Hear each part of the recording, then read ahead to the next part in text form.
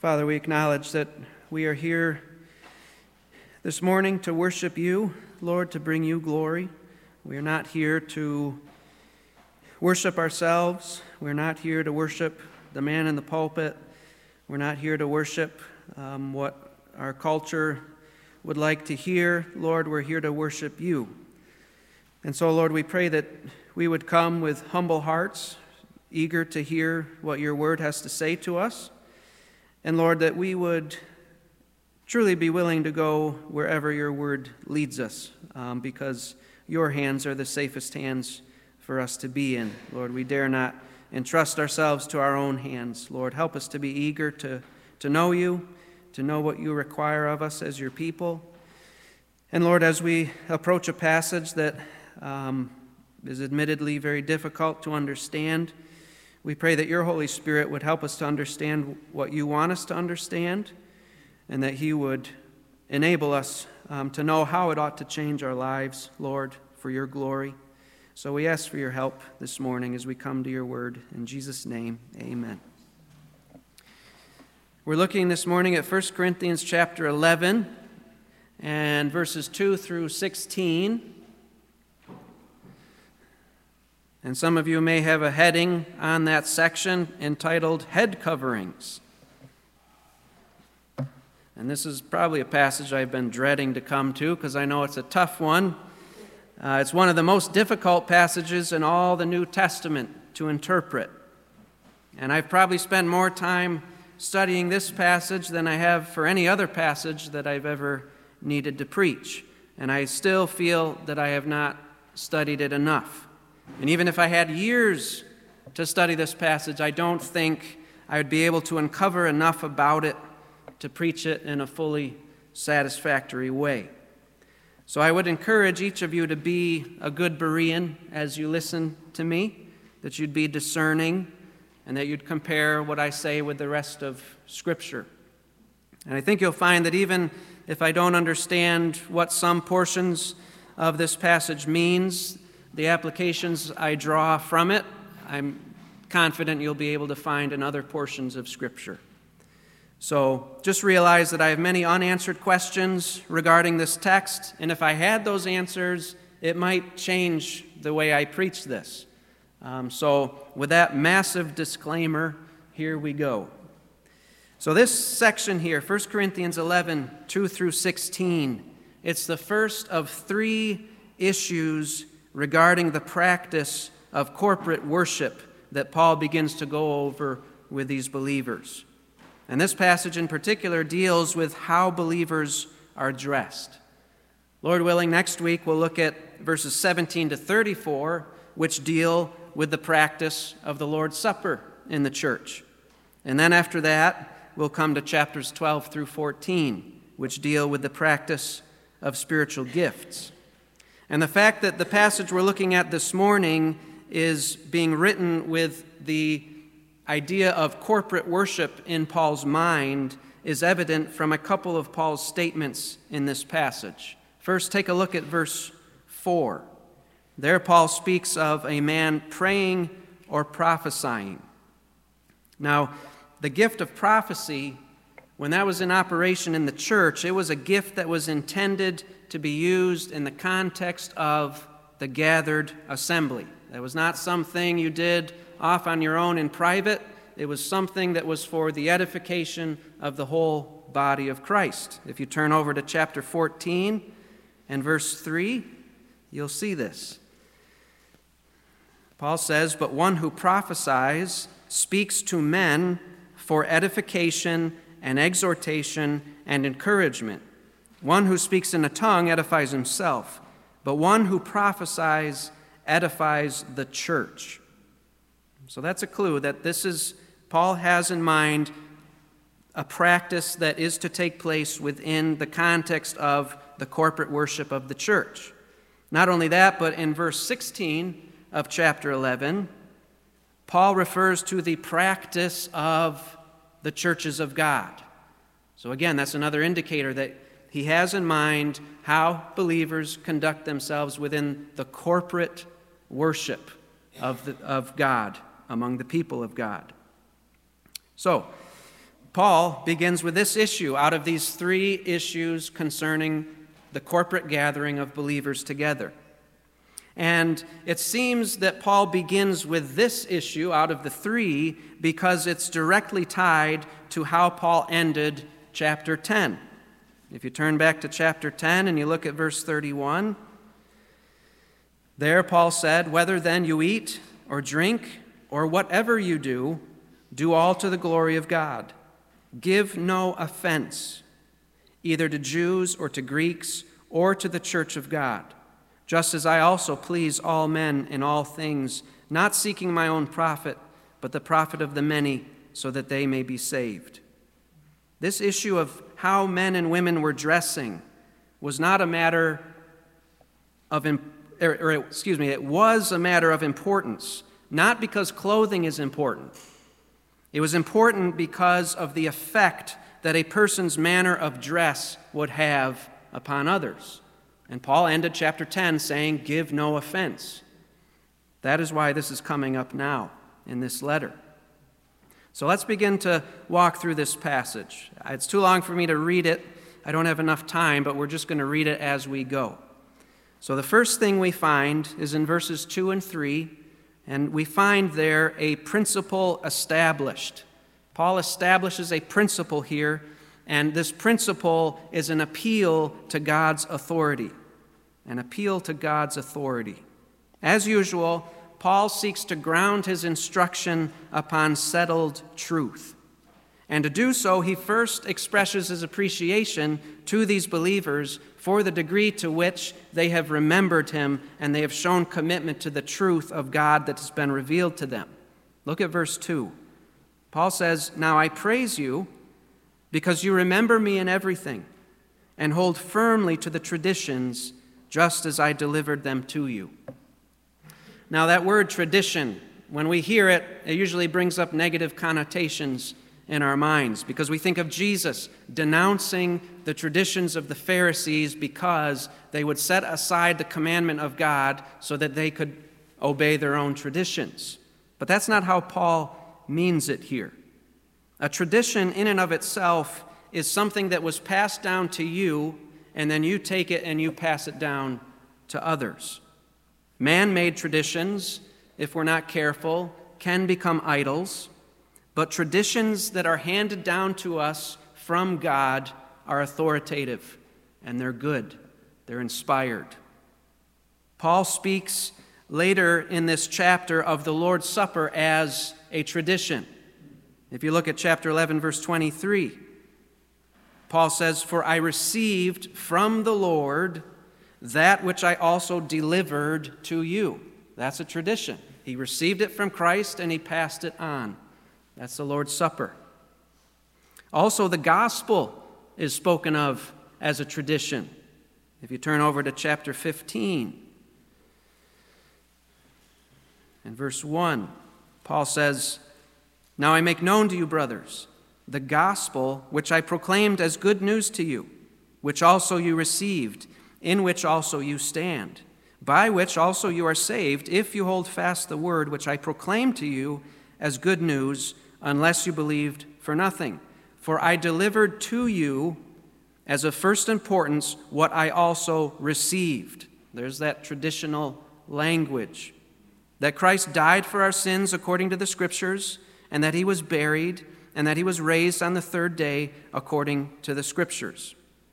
So the truths that Paul has handed off to these believers aren't truths that he made up.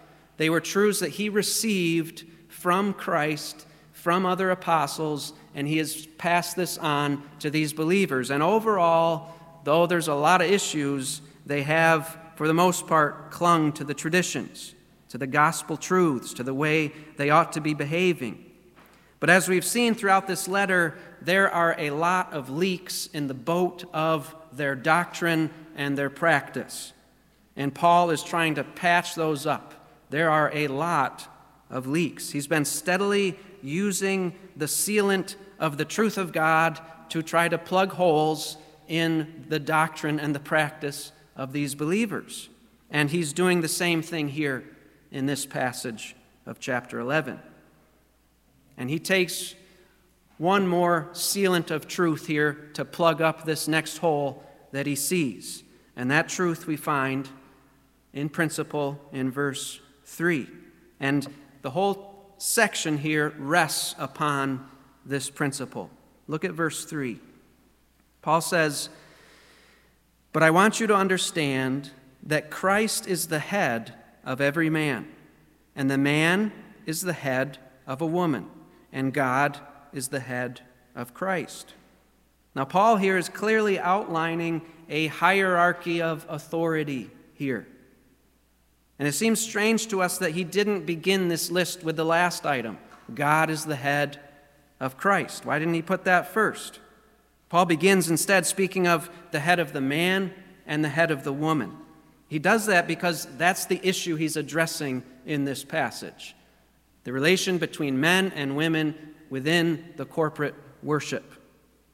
There are God-ordained differences between men and women that have a direct impact on how worship in God's church is to be conducted. So let's work through this list here in verse 3. The first item is obvious. Christ is the head of every man.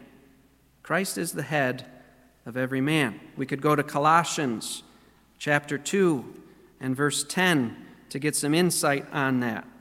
Christ is the head of every man.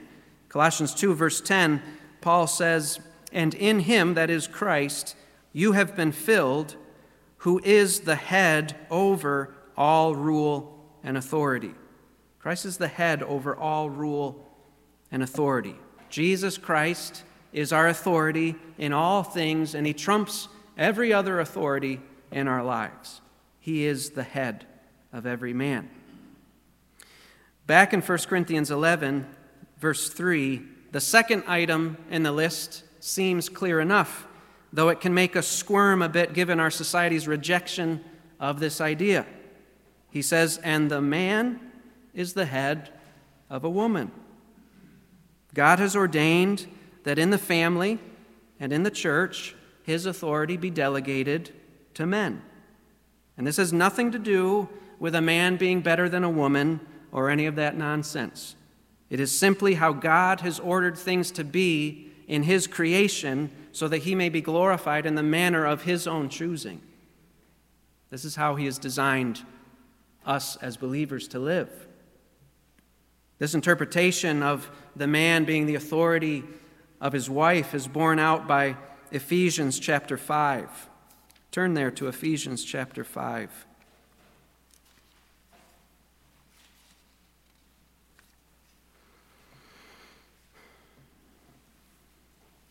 Ephesians 5, verse 22. Paul writes, "Wives, be subject to your own husbands, as to the Lord. For the husband is the what? The head of the wife, as what? As Christ also is the head of the church, he himself being the Savior of the body." God has designed for the authority of Christ to be mediated to the woman through the man.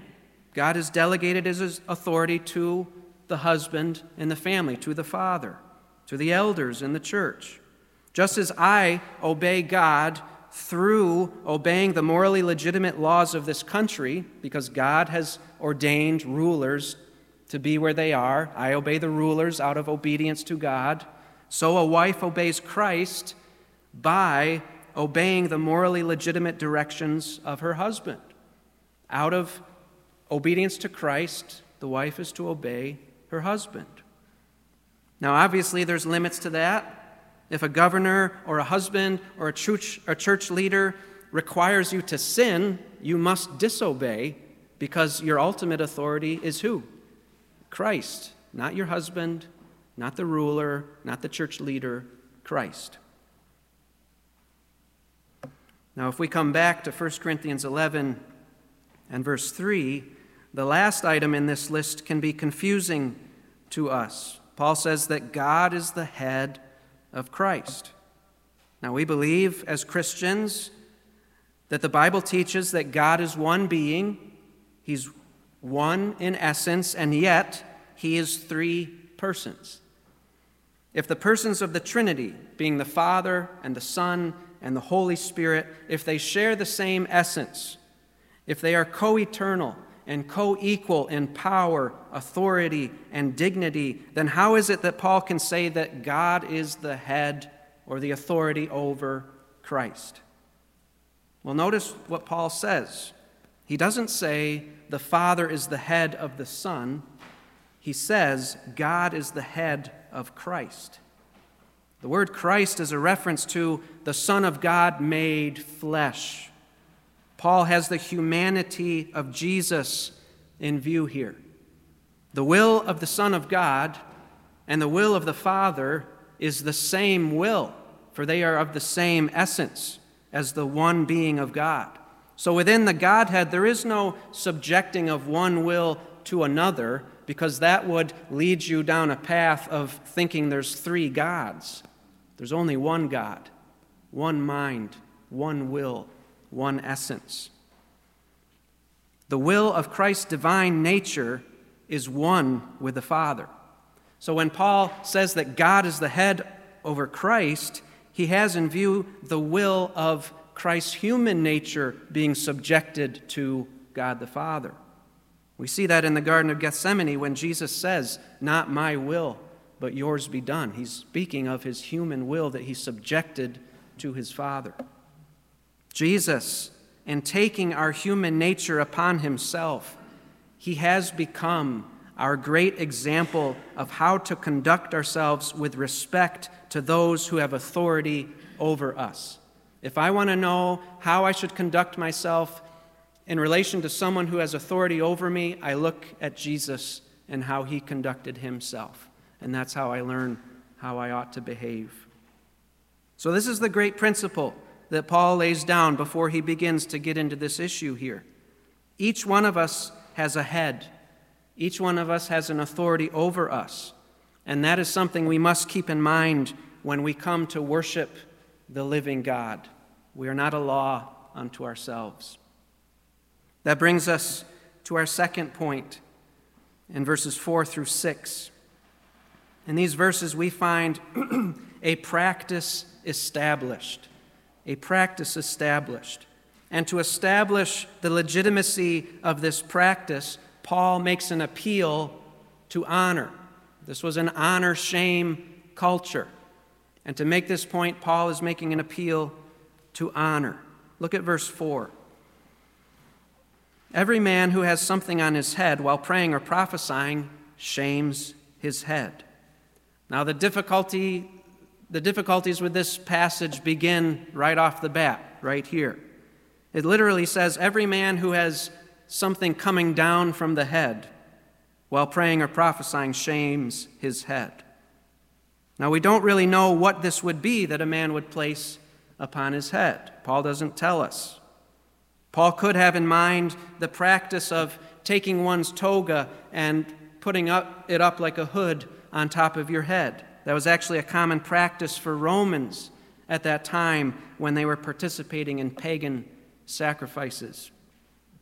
And if that's Paul's point here, especially coming off the heels of chapters 8 through 10, he would be saying that for a man to pray or prophesy in the same manner as a pagan would end up shaming the man's head. That is, shaming Christ, who is the head of the man. Now, though Paul begins addressing the man here in verse 4, the man does not seem to be Paul's major concern in this passage as a whole. Because as we go down through, he elaborates far more with regard to the woman. And when we come to verse 13, Paul says, "Judge for yourselves. Is it proper for a woman to pray to God with her head uncovered?" So it seems that the issues with this Corinthian church regarding this matter was mainly within the women in the church. Paul seems to be using verse 4 as an argument to show that how we dress matters as he prepares to address the main issue, which is the attire of the women during worship. So he's saying, listen, if the men should not prophesy dressed in a certain way, you ladies also should not do the same, dressed in a certain way. That comes to verse 5. Paul says, "But every woman who has her head uncovered while praying or prophesying shames her head, for she is one and the same as the woman whose head is shaved." This verse makes it clear that in that culture, in that Greco-Roman Corinthian culture, it brought shame for a woman to have her head shaved. Now, there are a number of ancient Greek extra-biblical texts that indicate that for a woman to have her head shaved or to have her hair cut short, that was inflicted upon a woman who was found to be guilty of adultery. Shaving her head or cutting her hair short was a punishment that brought public shame upon the woman who had committed that deed. So Paul wants these believers to understand that just as a woman would feel shame regarding her physical head if it were shaved, so the woman's spiritual head, man, would be shamed if she prayed or prophesied with her head uncovered, that is, without having a hood on her head. Now, our question is why? Why would it bring shame on a man in that day and age if, for example, a man's wife prayed or prophesied during corporate worship with her head uncovered? We don't experience that here. Well, part of what makes this passage so hard to handle is we're trying to listen in on only one half of a conversation that Paul is having with these believers. They knew exactly what he was talking about. And the other reason why this is hard to handle is we don't have a full understanding of what all the customs were of that region and that time period. But there are indications in ancient literature and in ancient sculpture that tell us that respectable women would wear head coverings in public in that culture. There also seem to be indications that for a woman to go out in public without such a head covering might have indicated a willingness on her part to commit immorality. Now, if that's the case, we can see how a woman praying or prophesying with a head uncovered within corporate worship would shame her husband if it looks like she's willing to be unfaithful to him. In verse 6 of chapter 11, Paul presses his point further. He says, For if a woman does not cover her head, let her also have her hair cut short. But if it is disgraceful for a woman to have her hair cut short or her head shaved, let her cover her head. Paul seems to be saying that if the Corinthian women were willing to take the first step toward immorality by dressing in a provocative way, then they might as well go all the way to the end of where that road would take them by shaving their head off. On the other hand, if they agree that such an end would be disgraceful for them, then they should not even take that first step down that painful road. And they should cover their head, especially during corporate worship. Nothing could be worse than becoming a stumbling block to brothers and sisters in the church. Now, this is a lesson that we all need to take to heart, whether you're a man or a woman. We hear all the time about prominent Christians who have experienced a great fall into immorality.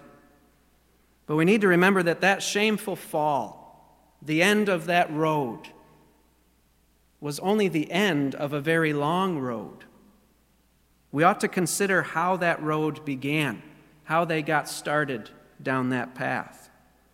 Maybe it was a simple willingness to be placed in a compromising situation. Maybe it was a sinful desire that began to be entertained. Maybe it was a wardrobe choice before going to church that sent a subtle message to others about one's willingness to break covenant with one's spouse.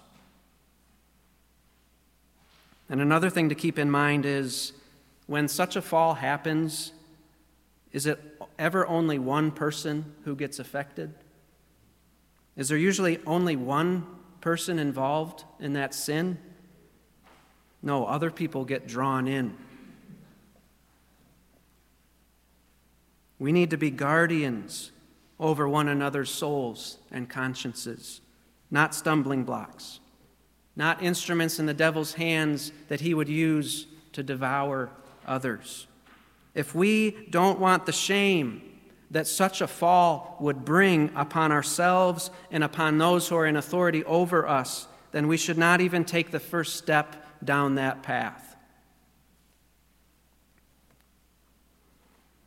So that's a practice established. Paul doesn't want them to take that first step toward immorality by how they were dressing. That brings us to verses 7 through 12, where we find this practice of covering the head during worship explained. A practice explained. And to explain the reasoning behind this practice, Paul appeals to creation. Look at verse 7. Verse 7 explains why it is a woman should cover her head. He says, "For a man ought not to have his head covered, since he is the image and glory of God, but the woman is the glory of man." In corporate worship, a man was not to veil his head. He was not to cover up the image and the glory of God in himself that God intended to have shown forth in the context of public worship. Now, Paul does not explain here how a man wearing a head covering would block our view of God's glory, how that would hinder our worship of him. Maybe it had to do with the fact that I mentioned before, that pagan men would cover their heads during corporate worship, of pagan worship, that is. Or maybe it had to do with the fact that such a practice, a man covering the head, would blur the God-given distinctions between men and women. Paul doesn't tell us. I don't know. But again, this is not Paul's main point. Rather, he's saying this to set up for his next argument as to why the women were to wear head coverings. In this verse, we see that the reason the woman was to wear a head covering is because she is the glory of man. You're probably saying, I don't get it. That's what I've been saying all week, going through this passage. But listen, when we gather together to worship, whose glory are we here to see? God's glory, Christ's glory, not man's glory. Paul says that the woman is the glory of man. And this gives us a clue as to the theological purpose that Paul sees behind head coverings in that culture. Head coverings on a woman concealed the glory of man in her so that the worshipers could focus their attention on the glory of God rather than on the glory of man. Now let's just think on that for a little bit. How is the woman the glory of man? Well, I speak for all the husbands here when I say that our wives are the most beautiful thing about us. Our wives are a sight for sore eyes, whereas we husbands are more a sight that gives people sore eyes. I want you to listen to Proverbs chapter 12.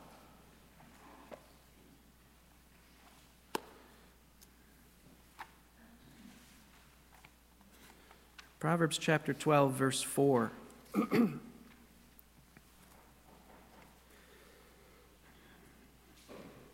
Solomon writes, "An excellent wife is the crown of her husband, but she who causes shame is like rottenness in his bones." An excellent wife is the crown of her husband. Then turn to chapter 31 of Proverbs. This is of the excellent wife. This chapter speaks of the excellent wife.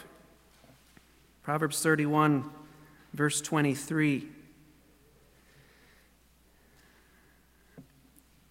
Speaking of this excellent wife, he says, "Her husband is known in the gates when he sits with the elders of the land." And since the focus of this portion of Proverbs is on the excellent wife, the inference that we get out of this is that it's not the husband's status that makes the wife excellent. Rather, it's because the wife is excellent that her husband enjoys his status in the gates. There are just a couple indications how the woman is the glory of man. When God created man, do you remember what he said about man being alone? He said it was not good. And when you get through reading Genesis 1 and you come to chapter 2 and the Lord testifies that it's not good for a man to be alone, that's jarring, because there was the constant refrain in chapter 1 of every time God made something, he stepped back and he pronounced it good. But when God created man in his image, when it was just Adam standing there by himself, that was not good. It seems that it wasn't until God created Eve that God's image in mankind was complete. And God could finally say of all his creation that it was very good. And when God brings Adam's wife to him,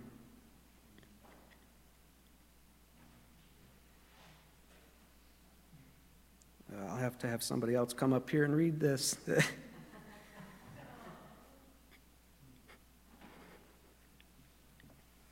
I didn't expect this to happen. He bursts into poetry. He says, "This is now bone of my bones and flesh of my flesh. She shall be called woman because she was taken out of man." I think I read that right. Solomon, he wrote poetry about his sweetheart in the Song of Songs. And I find it very easy to write poetry to my wife because she inspires it in me.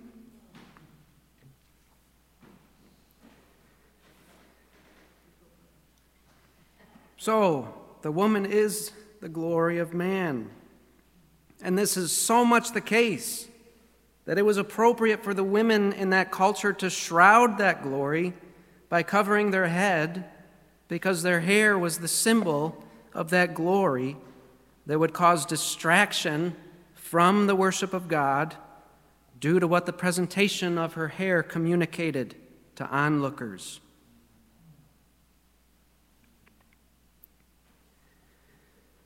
Paul again alludes back to Genesis chapter 2 to explain how it is that the woman is the glory of man. Look at what he says in verses 8 and 9. He says, "For man does not originate from woman, but woman from man. For indeed man was not created for the woman's sake, but woman for the man's sake."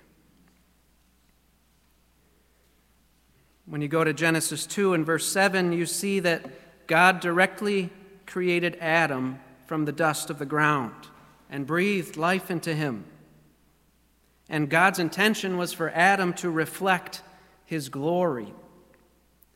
But rather than creating Eve from the dust of the ground as well, he created her out of a rib from Adam's side, which was totally different from how God created any of the others of his creatures, land creatures. He created them out of the dust of the ground, just like he did Adam. And this demonstrated that Eve was made with a special purpose, to complete what was lacking in the man that God had made. And though, according to Genesis 1, verse 27, Eve was made in the image of God as Adam was, God's intended design for Eve was to reflect man's glory. That's what Paul tells us here, since she was literally made out of Adam's body.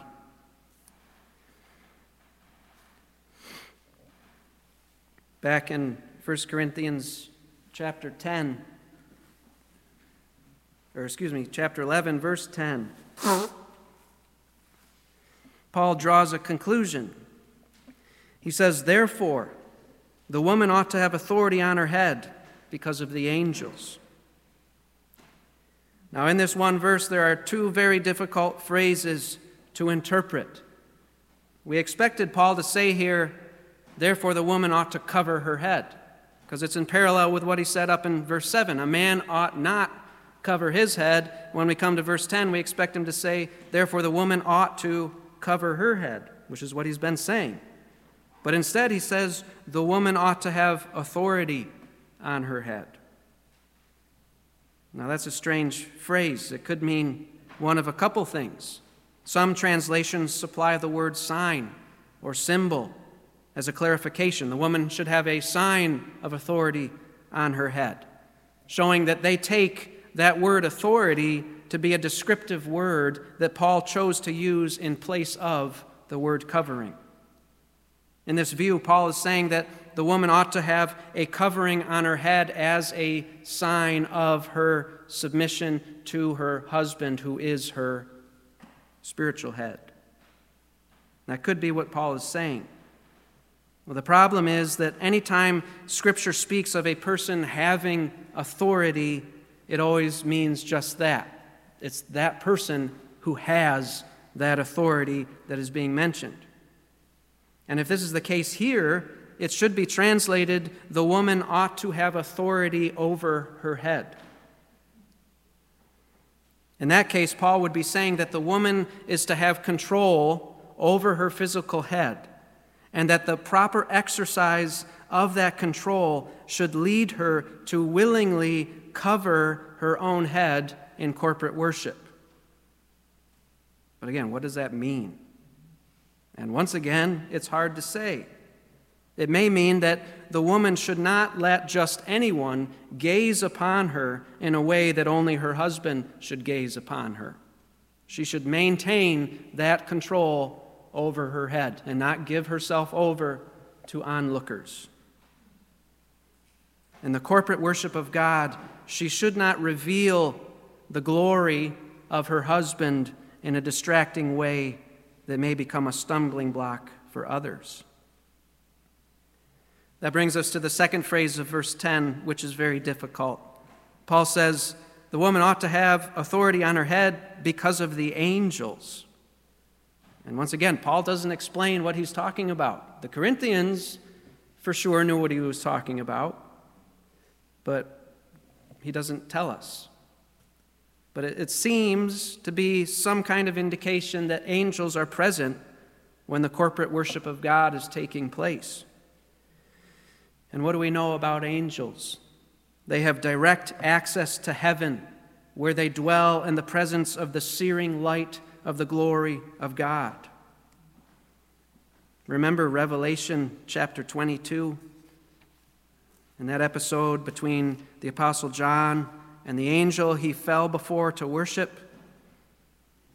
Revelation 22, verses 8 and 9. Do you remember what the angel said in response to John falling to worship him?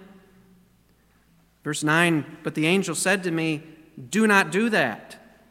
I am a fellow slave with you and your brothers the prophets, and with those who keep the words of this book. Worship God. Angels are repulsed by the worship of anything other than the one true God. Paul may be drawing attention to the presence of angels in order to drive home the point that the ladies should not dress in a way that would distract from the worship of the one true God. Now let me try to apply what we've seen here. Though Paul's focus in this passage has been on the ladies of that congregation, this church does have broad application to men and women today in the church. We are here to worship God. We should not seek to draw attention to ourselves in any way. However, ladies, being the glory of man by God's design, have a unique capacity to distract attention from the glory of God. And this is not a slam on the women. This is a glory of the woman. And because it is such a wonderful glory, it has that much more capacity to distract from the one who deserves our worship. It does no good to deny the God-given, God-glorifying, God-designed distinctions between men and women. And it does no good to pretend, for the sake of political correctness, that women do not have a greater power than men to inspire awe and wonder by their feminine beauty. Let's be honest. That's just the way it is. Denying that doesn't do our sanctification any favors. And men, being the sinners that they are by their own wicked lust and their tendency to worship the creature rather than the Creator, can tend to pervert that awe and wonder that women inspire. It's important for ladies to understand the ways in which they can become a stumbling block to men when it comes to how they dress. Now, in no way am I suggesting that when a man falls into immorality, I am in no way suggesting that the blame is to be fully placed upon the woman. No way. Men, if you lust and if you commit sexual immorality, you have no one to blame but yourself and the wickedness that lies within your own evil heart. And you need to confess your sin to God, and you need to ask His forgiveness based upon Jesus' death on the cross in the place of sinners, and you need to ask for His help to put that sin to death in your heart. But ladies, you need to realize how God has created you. And you need to seek to obey 1 Corinthians 10:32. Give no offense. That is, don't become a stumbling block either to Jews or to Greeks or to the church of God. And ladies, if you're not sure, and I don't think this is a problem in this church, so please know I don't have anybody in mind. But if you are not sure whether or not how you dress would cause offense, ask your spiritual head. Ask your husband or your father, and he'll be able to tell you. I guarantee you he knows. He knows. Verses 11 and 12, Paul says, "Nevertheless, in the Lord, neither is woman independent of man, nor is man independent of woman. For as the woman originates from the man, so also the man has his birth through the woman. But all things originate from God."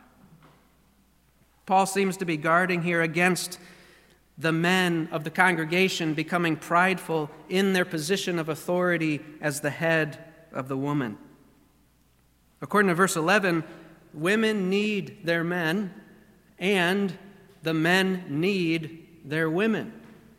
Again, it's not good for the man to be alone.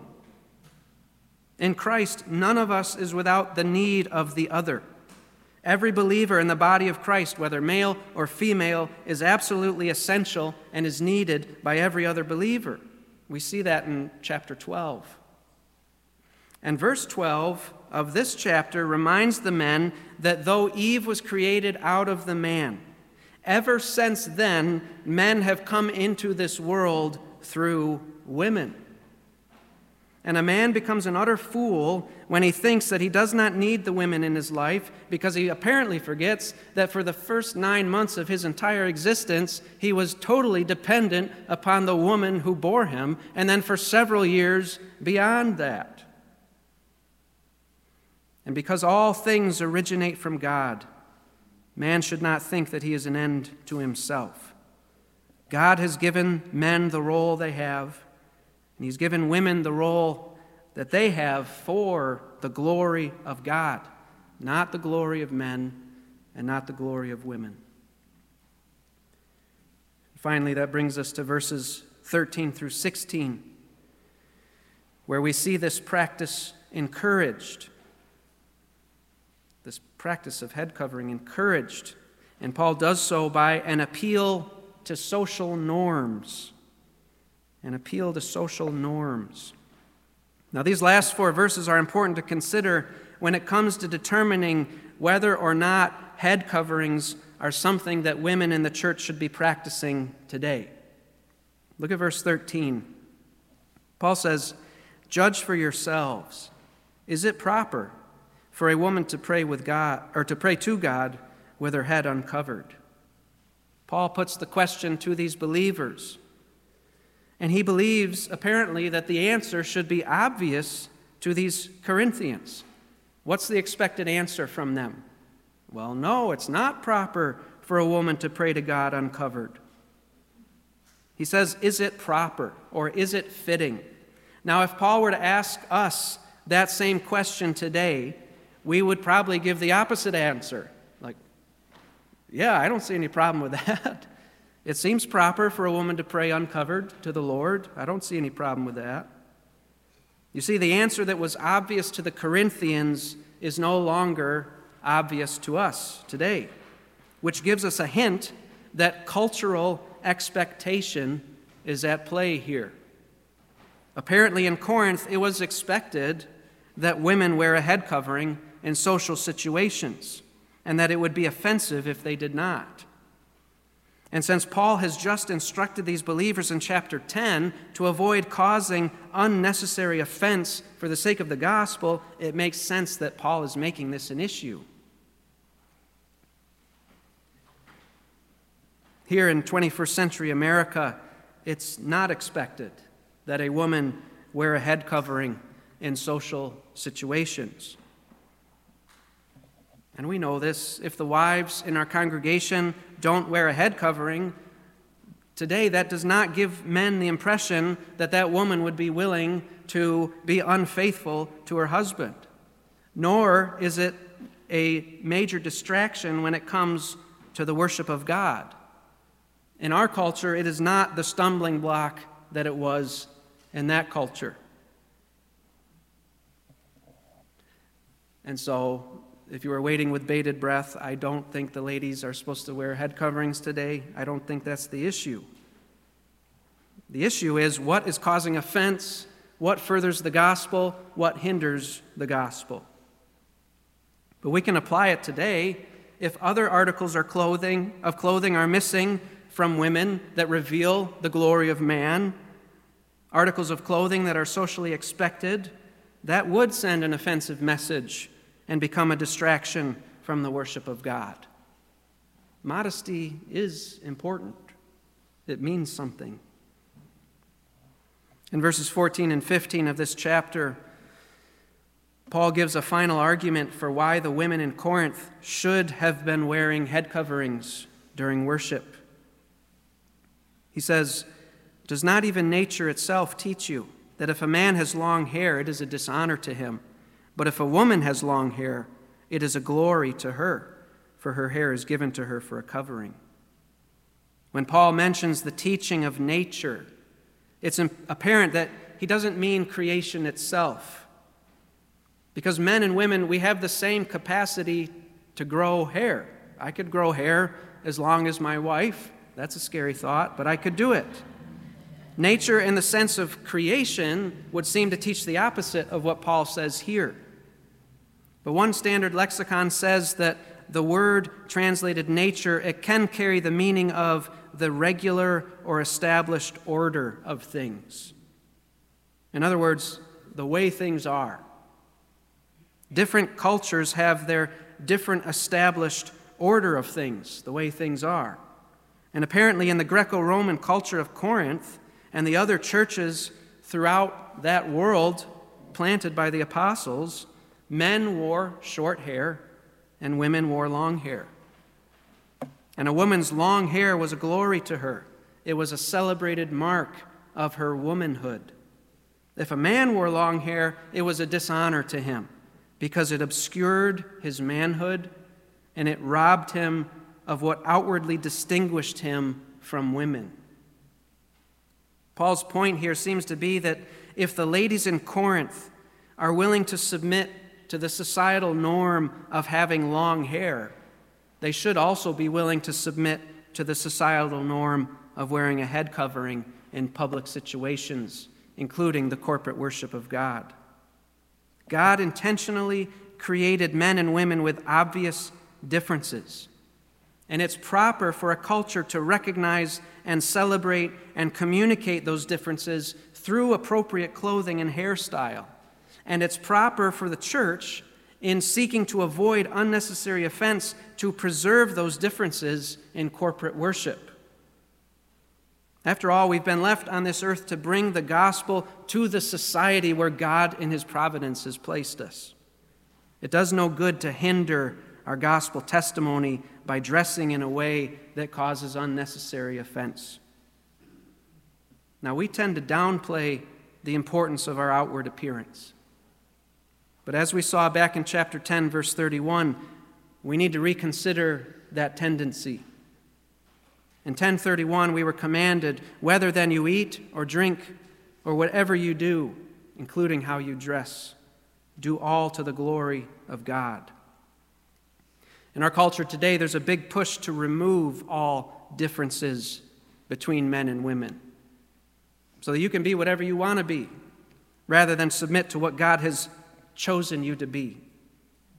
Our culture says that if you're a man but you want to become a woman, that's fine. Or that if you're a woman but you want to become a man, that's fine. Our culture says that if the wife wants to be the head of the home, and if the man wants to submit to his wife in everything, that's fine. God says, no, that's not fine. I made you the way I made you for a reason, to bring glory to my name, and you have no right as the creature to decide otherwise. Should we not dress in a way that clearly communicates who God has made us to be? Is that not something that our confused culture needs to be reminded of? After all, God is our ultimate head, is he not? All things have originated from him, have they not? God gets to decide whether I'm a man or a woman. God gets to decide what role I play in bringing him glory. That decision is not ours to make. So, is this passage demanding that our church begin requiring the ladies to wear head coverings? I don't believe so. I hear a great sigh of relief in the congregation. But it is requiring us to humbly submit to God's authority in our lives and to whatever delegated authority figure he has placed us under. This passage is requiring us to make the worship of God the ultimate priority in our lives and to not become a stumbling block to others, to deny our own authority, our own freedom for the sake of serving others and furthering the gospel. It requires us to do all things, even to dress, to the glory of God. And finally, verse 16 says, "But if one is inclined to be contentious, we have no other practice, nor have the churches of God." Christians are not supposed to be contentious. In Paul's day, all the Christians were submitting to this societal norm for the sake of reaching the lost for Christ. And if the Corinthians were to buck against this, what would that say about them? Well, if we today refuse to humble ourselves and submit to the authority of God's word over our lives, what does that say about us? It might say that we have yet to acknowledge that Jesus Christ is our head, the Lord over our lives. But we have to understand that Jesus is not the tail that we get to wag back and forth however we want. Jesus is the head, and he determines which way we go. And we must repent of our rebellious self-rule. We must submit to his rule. We must trust that he alone has done enough to save us by his death and resurrection, and that he alone is worthy to rule our lives. Let's pray.